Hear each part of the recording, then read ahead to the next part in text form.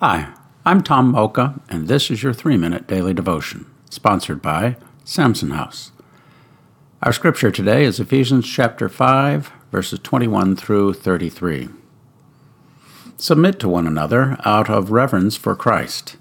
Wives, submit yourselves to your own husbands as you do the Lord. For the husband is the head of the wife, as Christ is the head of the church, his body, for which he is the Savior. Now as the church submits to Christ, so also wives should submit to their husbands in everything. Husbands, love your wives, just as Christ loved the church and gave himself up for her to make her holy, cleansing her by the washing with water through the word, and to present her to himself as a radiant church, without stain or wrinkle or any other blemish, but holy and blameless. In this same way, husbands ought to love their wives as their own bodies. He who loves his wife loves himself. After all, no one ever hated their own body, but they feed and care for their body, just as Christ does the church. For we are members of his body. For this reason a man will leave his father and mother and be united to his wife, and the two will become one flesh. This is a profound mystery, but I am talking about Christ and the church. However, each one of you also must love his wife as he loves himself, and the wife must respect her husband. Let's ponder that. Okay, let's cut through all the supposed controversy surrounding this passage.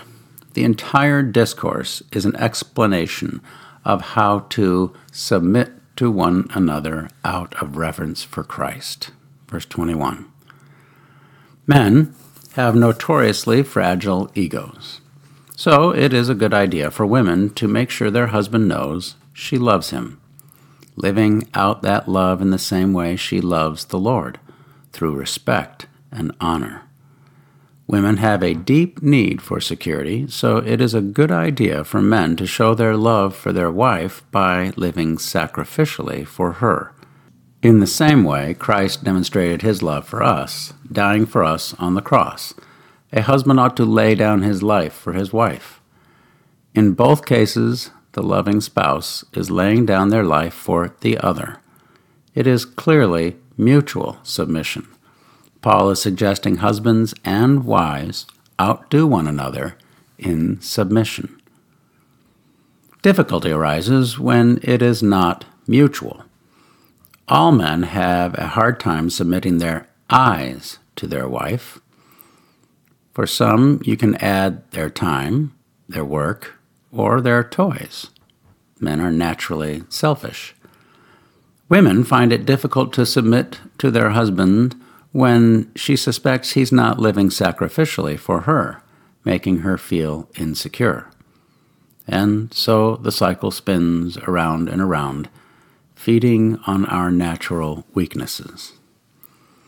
The solution is found in verse 21, reverence for Christ. The more we surrender to Jesus as our Lord, the easier it is to submit to our spouse. A happy marriage is a byproduct of our growing relationship with Jesus. How well I know, easier said than done. How can we pray about that? Let's pray for our relationship with Jesus to grow more intimate, so our other relationships can too. Thanks for listening, and have a great day.